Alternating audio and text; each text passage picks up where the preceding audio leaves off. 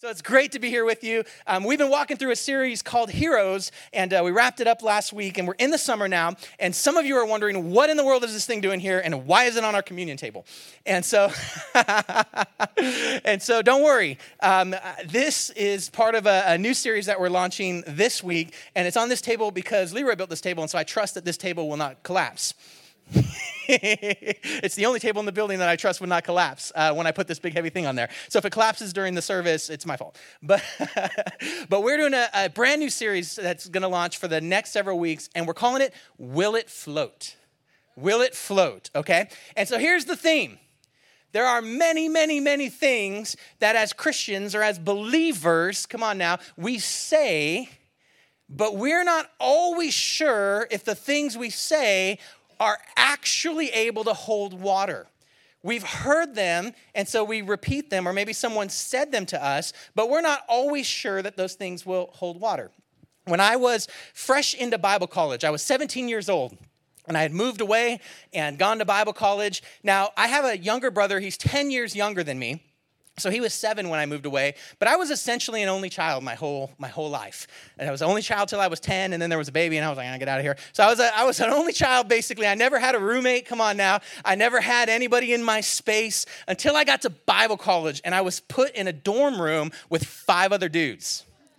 6 of us in one room, 3 bunk beds in one general space. Now, I have never shared space. I've never shared my toys. Come on now. I've never shared my stuff in any capacity until I get to this room. And I got to tell you, there's 6 of us in the room, and 5 of us are slobs. All right? I'm not going to say if I was in that group or not. I'll just let you use your imagination. And so our room is a hot mess, and now I've only ever been responsible for myself. I've never had brothers, sisters, anything like that, right, that were in my picture. And so let me tell you one thing that was absolutely true. I'm not picking up someone else's mess. Come on. That's not my job. And so at our Bible college, they did dorm checks once a week, and they would walk through and make sure that the room was clean. And there was a list of cleaning things that you had to do, like the shower and the toilet and those kind of things that you have to do if you live in a room and humans are going to actually occupy that space. And so this list gets posted, and everyone gets an assignment. Come on now. And someone did their assignment in the room, but none of the others, I'm going to say none, but most of the others, maybe one of the other assignments got done. So there's this big meeting that happens because most of the dorms just looks like 17-year-old boys live in them and 18-year-old boys live in them. And there's a hot mess. And so we have this big mandatory meeting that gets called after the dorm checks happen because the entire building smells like a foot. And so, I mean, you can just smell, come on campus, it just smells like a foot. And so we have this late night meeting that gets called, and it's mandatory. It's at like 10 o'clock at night.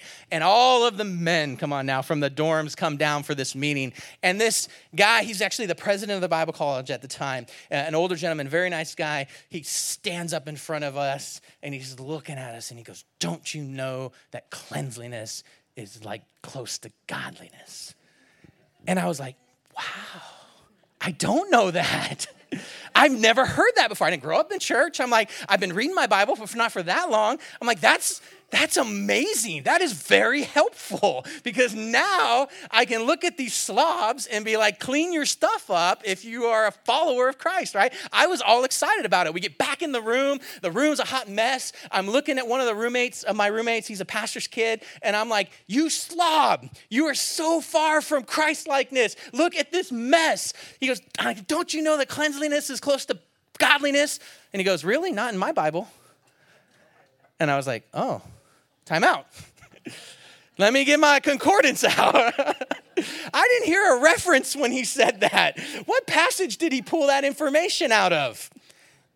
Sure enough, I scoured through the scriptures, and there is no statement in there that says cleanliness is close to godliness. Now, it may be true, but it certainly isn't a biblical mandate. And I was embarrassed because I heard someone in authority say something, and I just assumed it was scripture.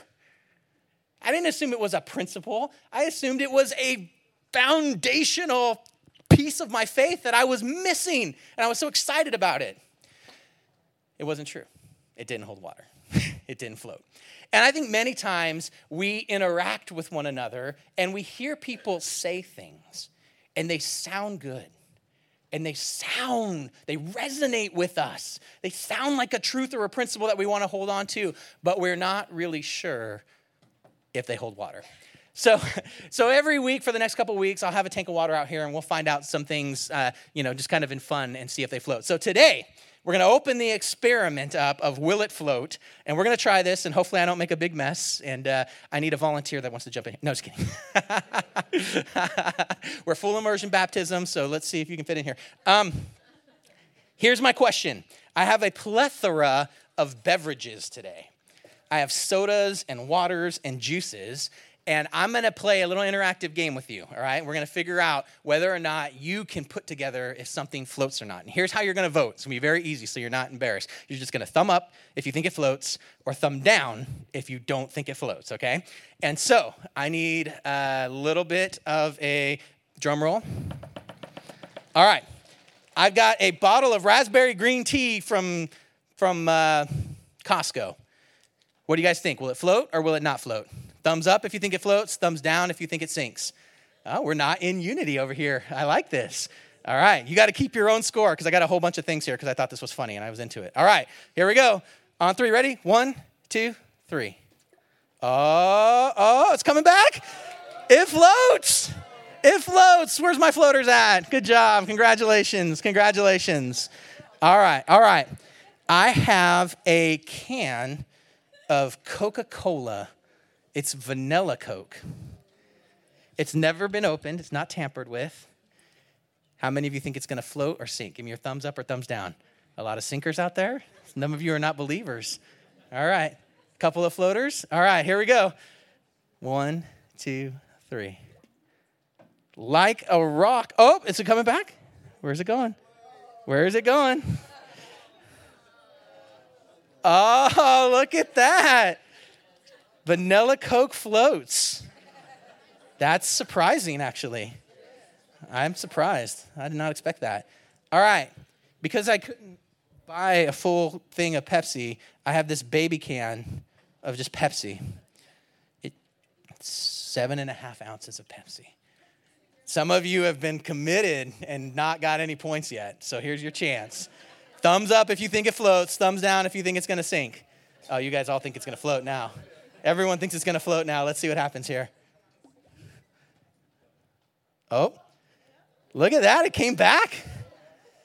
That is, yeah, it's pretty magical, huh? That is not supposed to happen, I don't think. All right, this one's heavy because it says max. It's a Pepsi Max, so it must max sink, right? What do you guys think? It's going to float or sink? Some of you guys are like, I've been full 4 times already. It's going to float no matter what, right? Here we go. Let's check it out.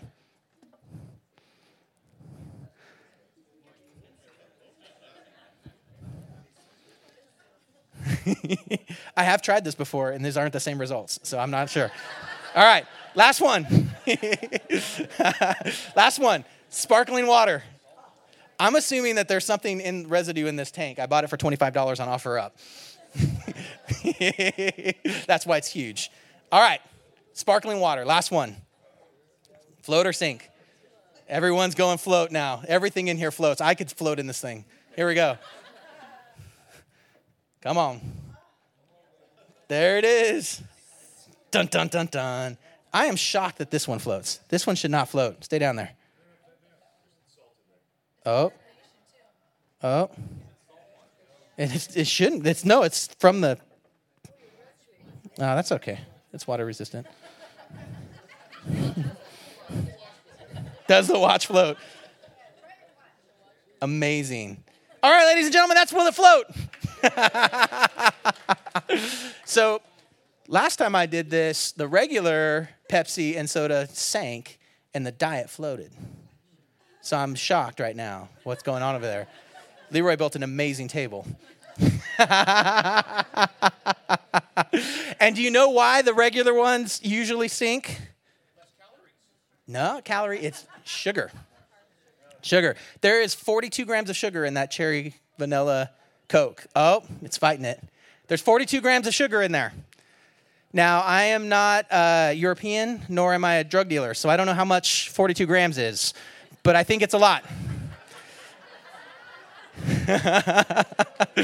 And so I was trying to do the math, and someone told me online that's about 19 sugar packets. So if you open 19 sugar packets and dump them into a cup of water, you'll have the same amount of sugar that's in this cherry vanilla Coke thing. And so I'm not an advocate or I'm not saying you should drink it or not drink it, although that one I would not drink because I don't know what's happening there. But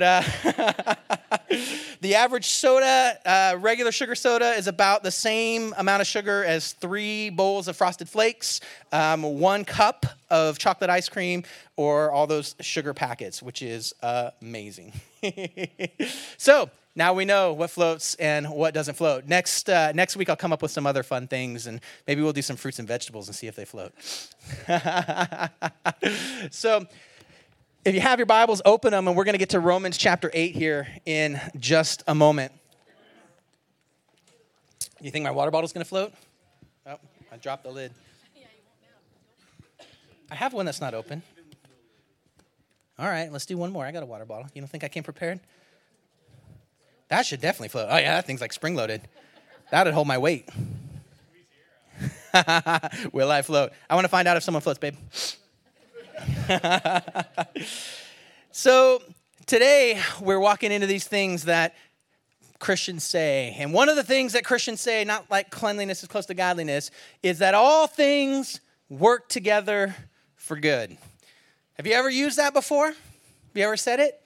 You can wave at me. Yeah, that's cool. Has anyone ever said it to you? Yeah, some of the times. How many of you have had someone say it to you when you were in the middle of going through something really tough? You can just wave at me. Yeah. Did it help? A lot of diverted eye contact and a couple of head shakes there, huh? So we say this to people who are oftentimes going through difficult times, and here's one of the dangers of not knowing if what we say floats or not. We say things to people who are experiencing life, and we just kind of run by their life and drop this truth on them. And then we don't stick around to see if that thing floats or not. And sometimes, inadvertently, with good intentions, we can do devastating harm. Can you imagine being in genuine pain, having suffered actual loss? Or maybe you got a diagnosis and it didn't look good. And someone were to walk by and say, "Don't worry about it. All things work together for good." And they just walk right out of your life. Don't be that guy. Don't be that gal. If you do that to me, I may, as you're walking away, kick your back foot out and watch you tumble and say, "Don't worry about it. Don't worry that you just fell and I just tripped you. All things work together for good. Let's test your theory. It'll make us closer. It'll bring you closer to Jesus." Yeah, some of you got defensive with me right there because you're like, yeah, don't do that. So does it really work? We quote it, but do we believe it? Psalm 139:16, God says that his eyes saw our unformed body, and all of the days ordained for me were written in his book before one of them came to be. So we believe that God is in control, that God has a picture of our entire lives. And with that premise, let's talk a little bit about this incredible verse in Romans chapter 8.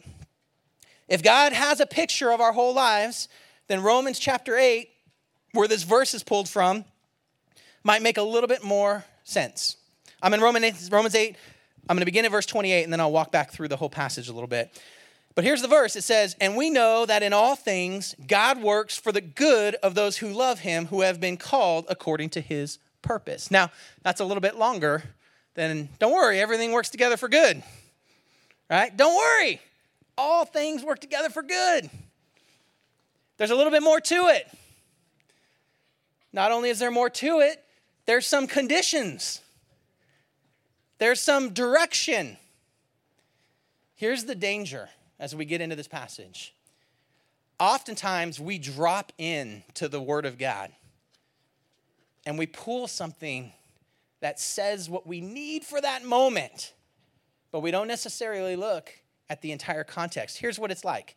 It's like if I got into your email and I saw a letter that you wrote to your spouse and it said, I love you so much and I miss you. And I was like, that's awesome. And then I saw you and I said, thanks for loving me so much and missing me.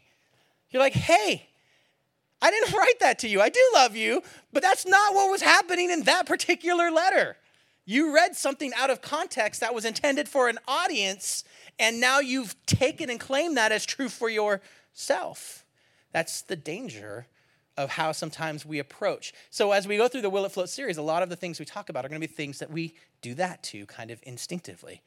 Now, a little while ago, we went through a series and we talked about these are not the things that you put on a bumper sticker. These are not the things you put on a t-shirt, right? No one ever says, pluck your eye out and put it on a t-shirt, right? That's not what we do. These are things that sometimes we put on t-shirts and sometimes we put on bumper stickers, and they can potentially be just as dangerous out of context. So if we're going to look at this incredible statement, we know that in all things, God works for the good of those who love him, who have been called according to his purpose. Who in the world would write such a thing? And I'm going to tell you right now, you better have some incredible credibility if you're going to look me in the eye when I'm in pain, when I'm going through a hard thing, when I've experienced loss. If you're going to look me in the eye and dare to tell me, don't worry, God's going to use this, you'd better have some credibility. It's kind of like no one wants to go to a counselor who hasn't ever been through anything, right? No one ever wants to go to a friend for support. All of us like to give out free advice. But if I know you haven't been, come on now. If I know you haven't been through something hard like what I'm going through right now, your advice, while it may be true, is worth about this much to me. When I'm going through a hard thing, I want to know you've been through something before you speak into my life. I want to know that you've lived the principles that you're trying to put into my life. So if you've never experienced some financial trouble and I'm in financial trouble and you've never had to experience that, your whole life you've just had that provision and blessing there, and you come to me and say, well, it's easy. All you have to do is, I'm going to maybe throat punch you. Say, get away from me. You're not the one I want to talk to. But if you come to me and say, you know what, I've been there. I've walked through that, and here's what I've seen God do, then you might have some credibility to speak into my life. Never, come on, this is free. Never go to someone for advice that ain't been where you've been or been through something, right? That doesn't have that. Doesn't mean their advice might not be true. I'm just saying you want to have that connectivity to them. So I want to know there's some credibility. So who wrote this? Well, we know Paul wrote this. So Paul, and I think I've been honest about this, not always my favorite. It's like, we get it, Paul, you're awesome, okay? Peter, I like. I can relate to that dude. I'm like, yeah, I mess up like that guy all the time. So that's totally me. Paul's like, man, you're so awesome. I get it. But Paul has lived through some stuff. As a matter of fact, I'm going to read to you some of the things that he went through. I'm going to read it to you from, it's the Message version, which is a paraphrase because I like the English that it uses here. But I'm going to read to you a little bit of some of the things that Paul went through he expresses in 2 Corinthians chapter 11. And he's talking about his experience following Jesus. This is his credentials to write something like this. All right? I just want you to hear this. I'm not going to put it on the screen, I don't think. I'm just going to read it to you. It says this. Are they, verse 23 of 2 Corinthians chapter 11, are they servants of Christ? I can go them one better. I can't believe I'm saying these things. It's crazy to talk this way, but I started, so I'm going to finish. Here's what he says. I've worked much harder. I've been jailed more often. I've been beaten up more times than I can count. I've been at death's door time after time. I've been flogged 5 times with the Jews' 39 lashes. I've been beaten by Roman rods 3 times and pummeled with rocks once. Let me just stop right there for a second. So you've been through some stuff, huh? You've been thrown in jail. Listen, any one of these things is enough that you'd have the best story in the room. I would just hand you the microphone and say, you tell, your story just wins, right? If you'd been through any one of these things, you received lashes. I remember as a few years back, there was a kid and he got caned. He was an American kid, but he was in another country and he did something and they hit him once with a cane and the internet just broke. Like, you can't hit him with a cane, right? I'm just telling you, and you shouldn't. I'm not saying that you should. I'm just saying that one story. That kid is still telling that story everywhere he goes, I promise, of the one time that the thing happened, that he got punished in another country because he violated. I'm just saying. He's been flogged 5 times with 39 lashes, beaten by Roman rods 3 times, and pummeled with rocks. I've been shipwrecked 3 times. I'm just saying, if you got shipwrecked once, you have a story. You could make a 2.5-hour Tom Hanks movie. And I'll watch it, and I'll cry when the volleyball drifts off into the ocean. Wilson, like, I'm telling you, I have a wound in my heart from the movie because it's emotion. One time. If you get shipwrecked twice, I don't want to travel with you ever. I don't even know I want to be friends. I don't want to experience life alongside of you. If it's happened to you 3 times, I don't know if I believe you anymore. It says, I've been immersed in the open sea for a night and a day. I've been in hard traveling year in and year out. I'm not making this up. I've had to ford rivers, fend off robbers, struggle with friends and struggle with foes. I've been at risk in the city and I've been at risk in the country. I've been endangered by the sun, by sea storms. I've been betrayed by those I thought were my brothers. I've known drudgery and hard labor, many a long and lonely night without sleep. I've missed meals. I've been blasted by the cold. I've been naked to the weather. Verse 28, and that's not the half of it. When you throw in the daily pressures and anxieties of all the churches, when someone gets to the end of their rope, I feel the desperation in my bones. When someone is duped into sin, an angry fire burns in my gut. Okay, you have my attention. I've been a little hard on Paul. He's been through some stuff. The thing that blows me away in there, punishment after punishment, but not even just that. When he gets pummeled with stones, that's not a punishment. That's an execution. That's a death sentence. They're not trying to hurt him. They're trying to kill him, and they believed that they had succeeded. That's how severe the punishment was. All of these things happened to the man who writes, and we know that in all things, God works for the good of those who love him and who have been called according to his purpose. I'm just saying he may have some perspective. And he may have a little bit of foundation to put his back against and have the audacity to write to you and me that in all things, God's working for good. That's who Paul is. Okay, so he's got credibility. Fine. You got it. You got it.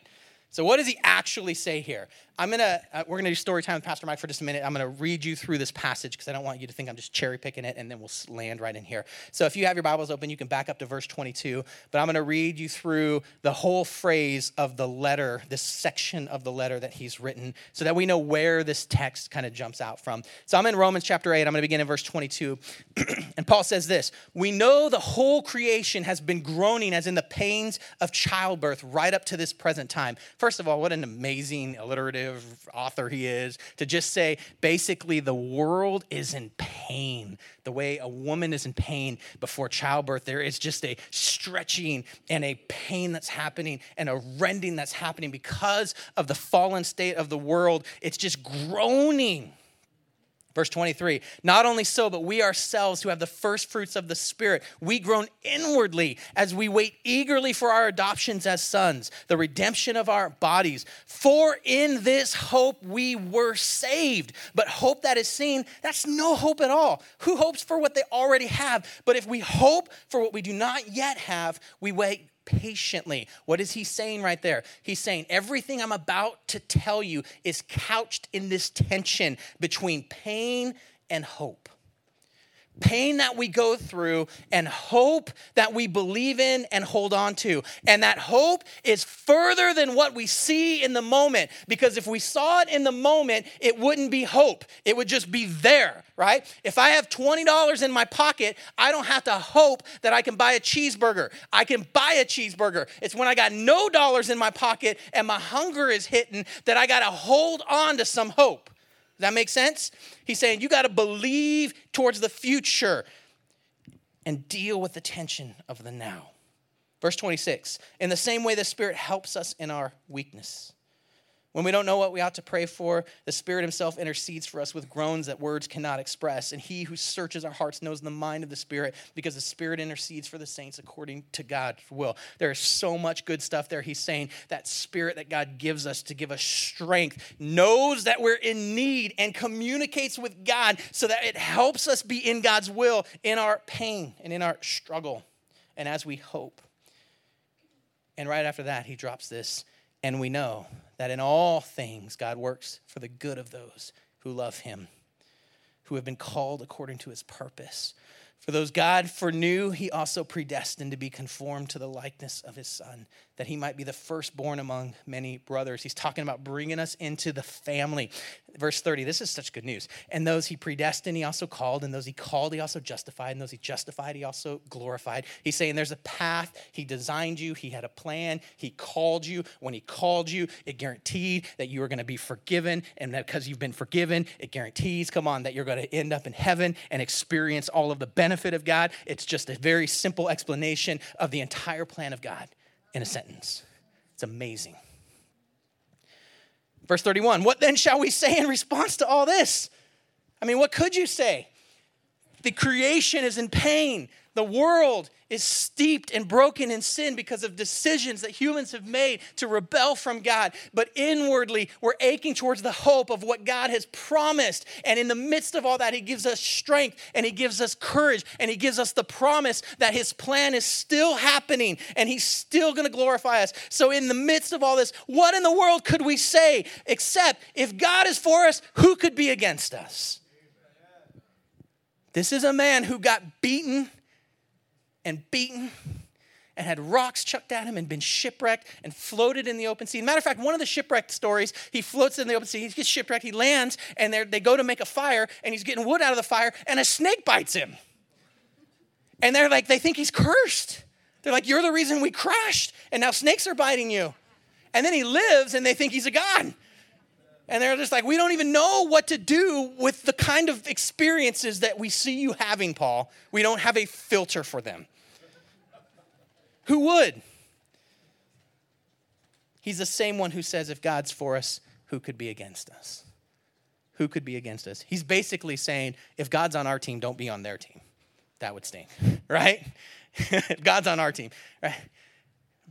I don't want to talk about being in a fight and having the biggest guy with you, but that's what's going on. I've been there, right? Don't get in a fight with me when my friend's standing right here and you know he can handle his business.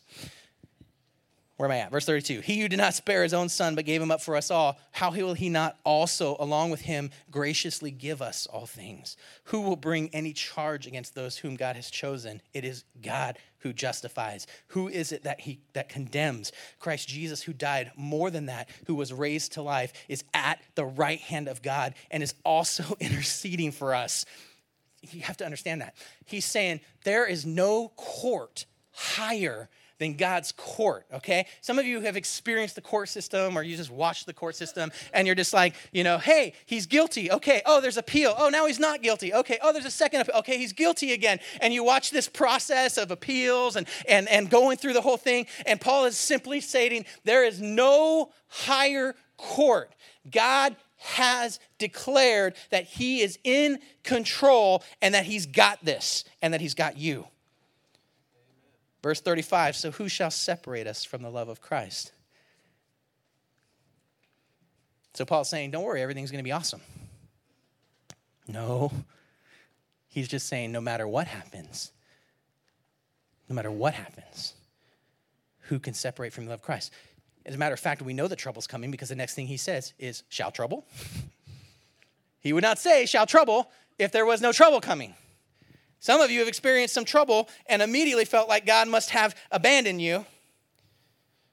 He says, shall trouble or hardship or persecution or famine or nakedness or danger or sword? I don't particularly like that list. I read it a lot of times, and I kept thinking, seriously? This is the anticipation of those of us who are journeying with God, of what we may experience that he wants us to be braced for? Trouble, hardship, persecution, famine. I think famine I'm the most afraid of. Nakedness or danger or sword. Seriously? It gets better, right? Verse 36, for as it is written, for your sake we've faced death all day long and we're considered as sheep to be slaughtered. Amen. You are dismissed. Seriously, Paul. Remember, we all agreed he had credibility to write this just a minute ago, so we can't get mad at him for writing his experience, okay? Verse 37, he comes back and he says, no, in all these things. He doesn't say we'll avoid all those things, right? He says, no, in all these things. Did you catch the difference there? He doesn't say, no, none of those things will experience in your life. He just says, no, in all of these things, we are more than conquerors through him who loved us. Verse 38, for I am convinced that neither death nor life, neither angel nor demon, neither the present nor the future, nor any powers, neither height nor depth, nor anything else in all of creation will be able to separate us from the love of Christ, of God that's in Christ Jesus our Lord. Paul says, you're going to go through some stuff. And the anchor of this whole conversation is that we're hoping in a future that isn't something that we see. But in the midst of all the things you go through, you can hold on to this truth. None of it has the power to separate you from the most important thing you've ever experienced, and that's the love of God. None of it does. That's amazing. Verse 28, let's back up again. So now we know the whole story of this thought. We've read the email completely. And here's Paul writing, and we know that in all things, God works for the good of those who love him and have been called according to his purpose. Okay, I got you, Paul. What are you trying to say? Let's talk for a minute about the power of him saying that in all things, because we just walked through a bunch of things. We walked through things he experienced, and we walked through things that he said we couldn't expect to experience. But I want to be real with you for a minute. We don't use the word all very well. As a matter of fact, most of us, I'm going to say mostly inadvertently, are liars and exaggerators when it comes to the word all. Right? Let me give you an example. I hit all the red lights today. Right? Did you really hit all the red lights? You might have got like one green light, but your story is better if you say all the red lights, right? That's kind of how, right? Here's one that happens in my house all the time. A kid walks into the pantry, pulls out a thing of cookies, and there's one left. Who ate all the cookies? Right? Are all the cookies gone? Well, yes. No, there's a cookie in there. Okay. Right? But I wanted 4 cookies. There's only one, so someone ate all the cookies. I'm just giving you lighthearted ones. I mean, we could be a little bit more strict, right? We could say, I don't know, I tell the truth all the time. All right? Well, except for that time when it wasn't convenient because, lying is just easier and awesome sometimes. Right? I mean, let's face it, lying is really helpful if you're willing to sacrifice your character and your testimony and your witness to order to get out of a momentary struggle that you're walking into. I'm just saying. If you're willing to make that trade, don't be trade makers. But yeah, I tell the truth all the time. But I know the time you lied to me, I know because I had the facts and you didn't know I had the facts. And you just looked me in the eye and said, I never lie and I know you're a liar. So here's Paul And he says, in all things, and here's the danger of this language and the barrier that we have with it, is we are good with him saying that and assuming that that means most things. Right? Here's how I know that's true. Because you've been through something and thought, there's no way God can use this for good. Now, you saw someone else's pain, and you saw them go through it, and you went, yeah, for them it works. For them it worked, right? They had a suffering thing. They lost a loved one. And they came through it because in all things God, but in my circumstance, in my situation, there's no way that God could use this for good. This is the danger of this passage. If we don't agree all things, if all things doesn't mean all things, then we'll hold on to the exception and we'll make our circumstance the exception to that rule. So we got to have a hard conversation if we're going to use this. Do you believe that God works for the good of those who love him in all things? Does all really mean all? Does all mean if you get thrown in prison? Does all mean if you find yourself naked? Does all mean if you find yourself hungry? Does all mean, come on now, if you find yourself powerless? Does all mean if you find yourself in loss? Does all mean if your family suffers? Is God able to use that for good? Pastor Mike, that makes sense, but you don't understand my actual circumstance doesn't work that way. Okay, then let's agree that you're not going to use this ever because you don't believe it. So don't throw it on somebody. I'm just saying. Let's agree. Because all means all or all doesn't mean all. Yeah. I don't know how that's going to sound on the podcast, but it made a lot of sense when I said it. Either all means all or all doesn't mean all. Which is it? Is it all things? I don't know. I know God's hitting you with your situation right now, so I'll just let you feel that out. Let's talk about things that happen randomly. Don't even affect us, but we hear about them. Let's talk about living in a world where earthquakes and natural disasters happen. Let's talk about living in a world where tragedies happen and terrorism happens and violence happens. Let's talk about those kinds of things. Does all mean all? Is God working for good in that? Are you trying to get me to swallow that, Pastor Mike? Because I'm done. I turned off like a half hour ago, just waiting for you to say amen.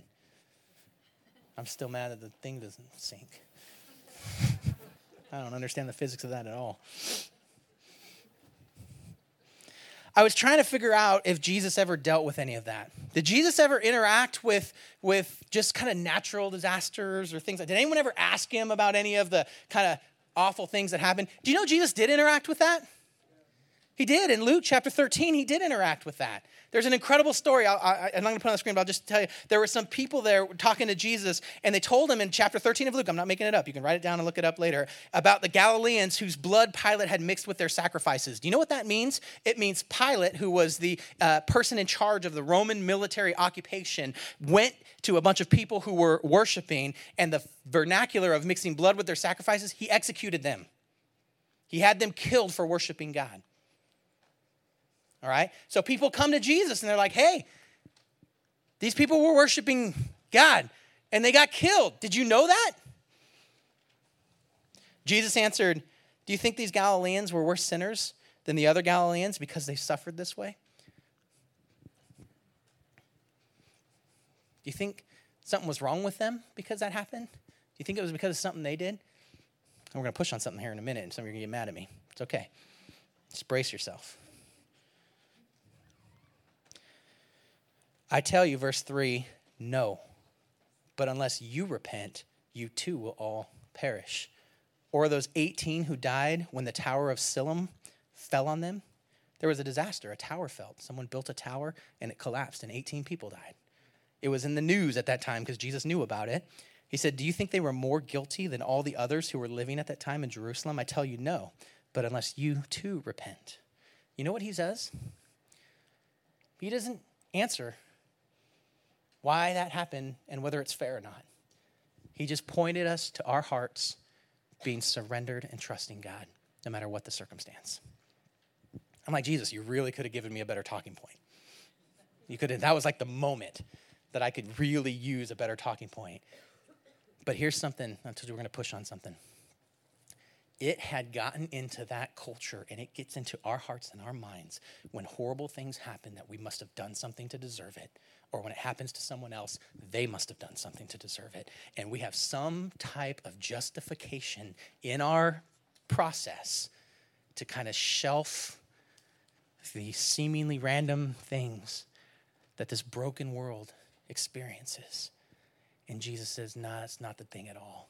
Don't you dare let your mind get there. Don't you dare think that what's happening is somehow something you deserved or somehow something they deserved. It is simply a reminder that our moments here on earth are fleeting and a vapor, and your heart better be surrendered to Jesus. That's how he answers it. I didn't make that answer up. He's just like, you're not any better than them. So don't think somehow you got some special mercy because this situation didn't occur to you. All of our lives are just vapors. They're here, and then we're gone, and we spend eternity in heaven. This is the short life, so don't waste this time. Don't waste it. Don't waste it. So how do we know God's really in control then? Come on. We're going through things, and it seems like God is quiet. My favorite illustration of God being in control is the idea that God's just kind of like a GPS, right? You know the direction and you're driving. Here's the thing about a GPS. When you're doing what the plan is, it doesn't talk to you. It doesn't like just poke you and say, Chris, you're doing a great job. Just keep on going. You got 3 more hours. Hang in there, champ. You got it. When you're going the direction that you're supposed to be going, it's relatively silent. It's relatively quiet. And if God's in control and the things that are happening are part of the providence and the plan of God, and we're just like, God, I don't understand. He's like, don't worry about it. The plan is happening. Like, well, I don't like the plan right now. I need some affirmation. You're like yelling at the GPS, Siri, tell me I'm great. Tell me I'm doing okay, right? You're like, God, I need to know. You know when the GPS activates? Hey, half a mile. Take a right. You know when God shows up and the turns and the twists and the encounters that you have in your action? You know when else it shows up? Recalculating. Right? Here's the thing though, right? When it says recalculating, does the stress level of the voice go up in the GPS? No, right? It doesn't go, you missed it. Now, your sidekick might do that, right? Might hit you with an elbow and, throw their arms up. The GPS doesn't do that. It just says, okay, it's going to take a little longer, but we're getting on the plan. So you just take a left up here, and then you take a left there, and you take those 3 lefts, and you'll be back where you were. And this time, take the right. Right? And I love that picture of the voice of God in our lives and the plan of God. He's got a destination. We read at the beginning. We prefaced the whole thing. All the days have been written. He's got a plan. He's in control, and he's working the plan. And we have freedom in that plan, and we sometimes delay it and move directions that we shouldn't move. And he's like, recalculating. You got this, recalculating. He's in control. He's in control. So if we're going to use this, and we agree on all things, and we agree that God's working, then we better care about who it's been written to. Who is it written to? Who in the world is this written to? Because this is important. Is it directed at us? The answer is 2 parts. The first is this: those who love God. This is the great commandment, right? That you love the Lord your God with all your heart, soul, mind, and strength, and love your neighbor as yourself. He's saying, hey, this is, if you're in this category, this truth is for you. It's for you. It exists for you. When you made that decision, you stepped out in faith. You said, God, I don't have everything figured out, but I'm going to put my trust and my hope in you. He says, then just trust in this. My plan is happening, and everything that you experience is going to take you closer to me. It's for you. Second, those who are called according to his purposes. What does that mean? Well, let me give you an illustration. You might not like this one, but I don't care, because you're going to have to deal with it. Here's what we do. You guys remember Daniel in the lion's den? It's a good one, right? Good story.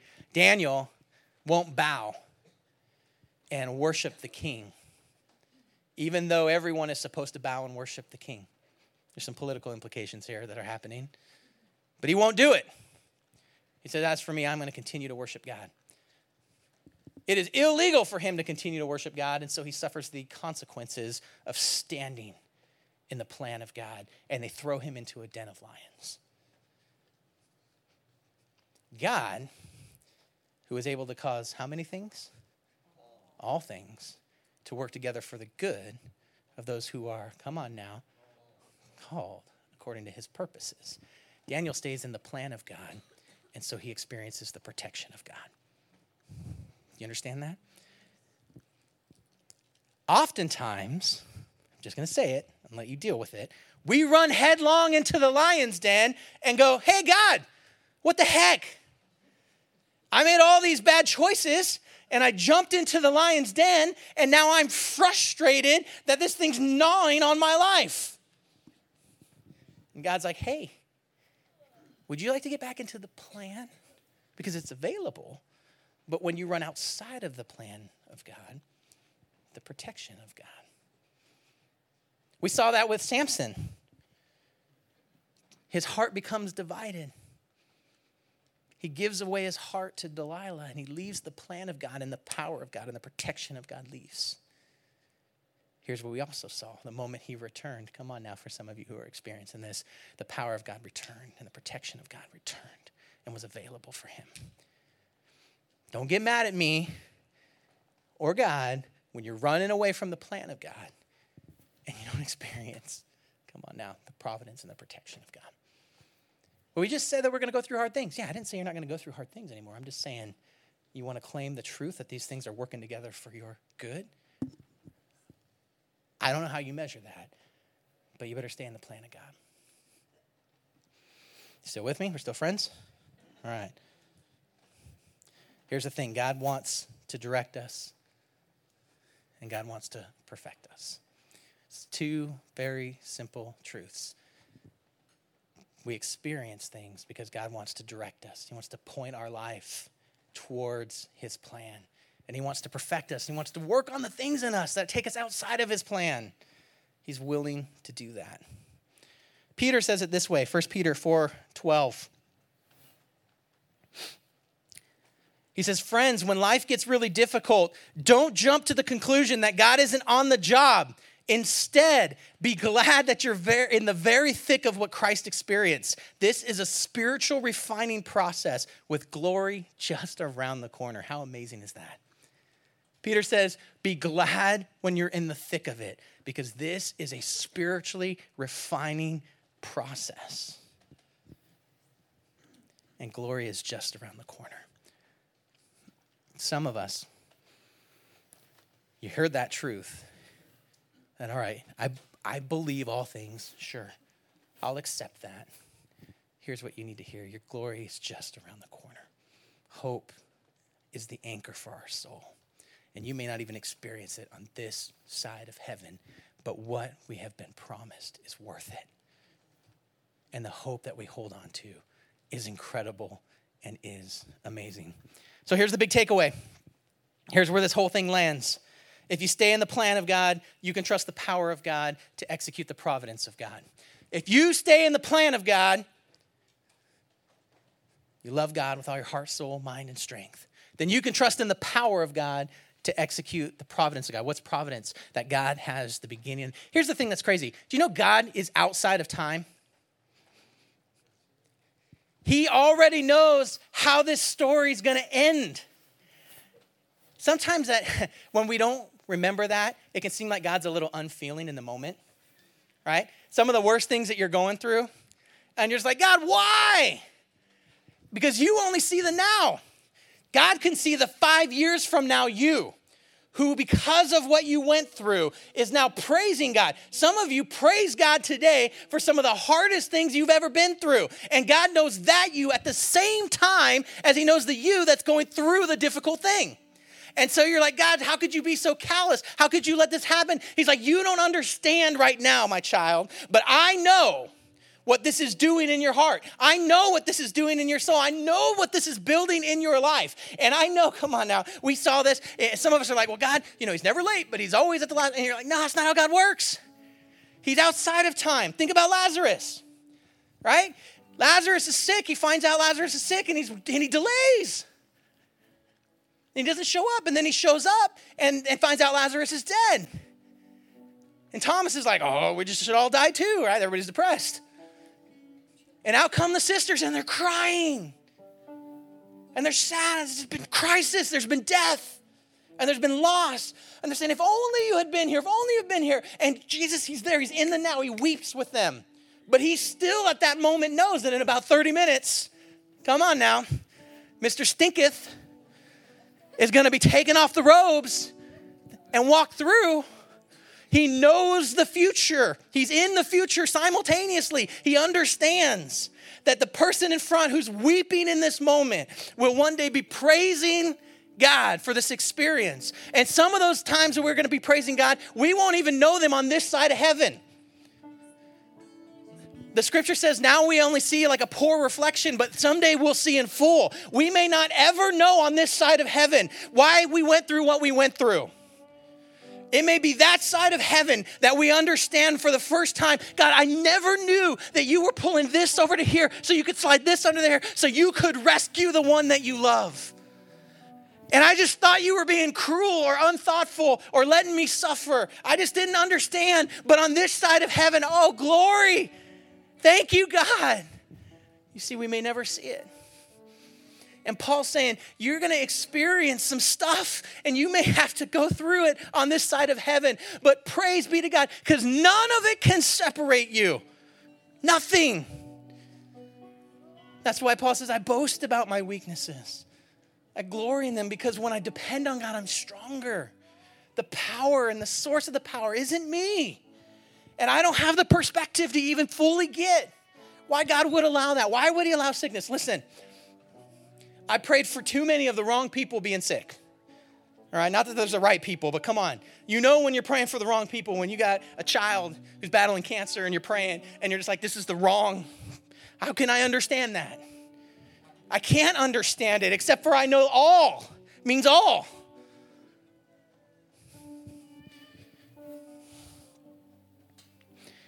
I know that nothing's outside of the providence of God. Outside of his purposes. I know he can move no matter what. I know he can use things that don't make any sense. I mean, he can cause things to move outside of their nature to accomplish his plan. So why would I be afraid in the moment? He can cause a whale to swallow a human and spit them out. That's who my God is. He can speak through a donkey. Only one donkey in history besides animated has ever spoken. He can use a betrayal. He used Joseph being betrayed. He used Moses. He used a murder. He used David. He used adultery. He used Rahab. He used a life steeped in sexual sin. All things, if you stay in the plan of God, you can trust the power of God to execute the providence or the will of God. So what's your thing?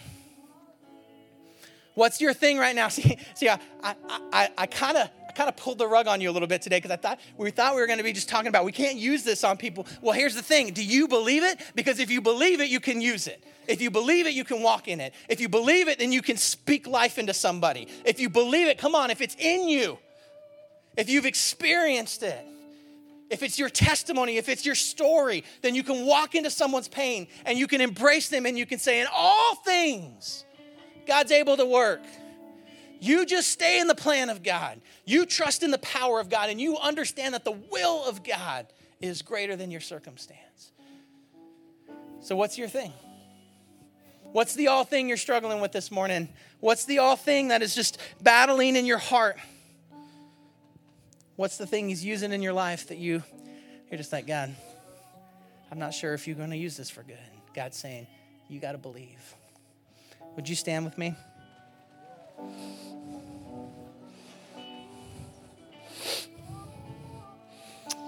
I'm going to pray with you, but I just believe God's going to do some very specific things in the room this morning. There are some of you in here, come on now, and you have been quoting this for others and you have not believed it was for yourself. And when you've said all things, you've meant, well, most things. And you've experienced some things that you thought there's no way God could use this for good. I'm telling you, that's not who God is. He has hope for you. He wants to restore your hope this morning. And your hope is wavered because you haven't been able to get your mind around a God who can see the future, who can see into eternity, who can say, God, you don't understand. I mean, tragedy, a tower falls and innocent people die. And how in the world? And God's only response to you is you keep your heart tethered to the hope that's in me. You keep it in that spot. And then you have the authority to use a phrase all things work together for good because you've experienced the truth of it in your life.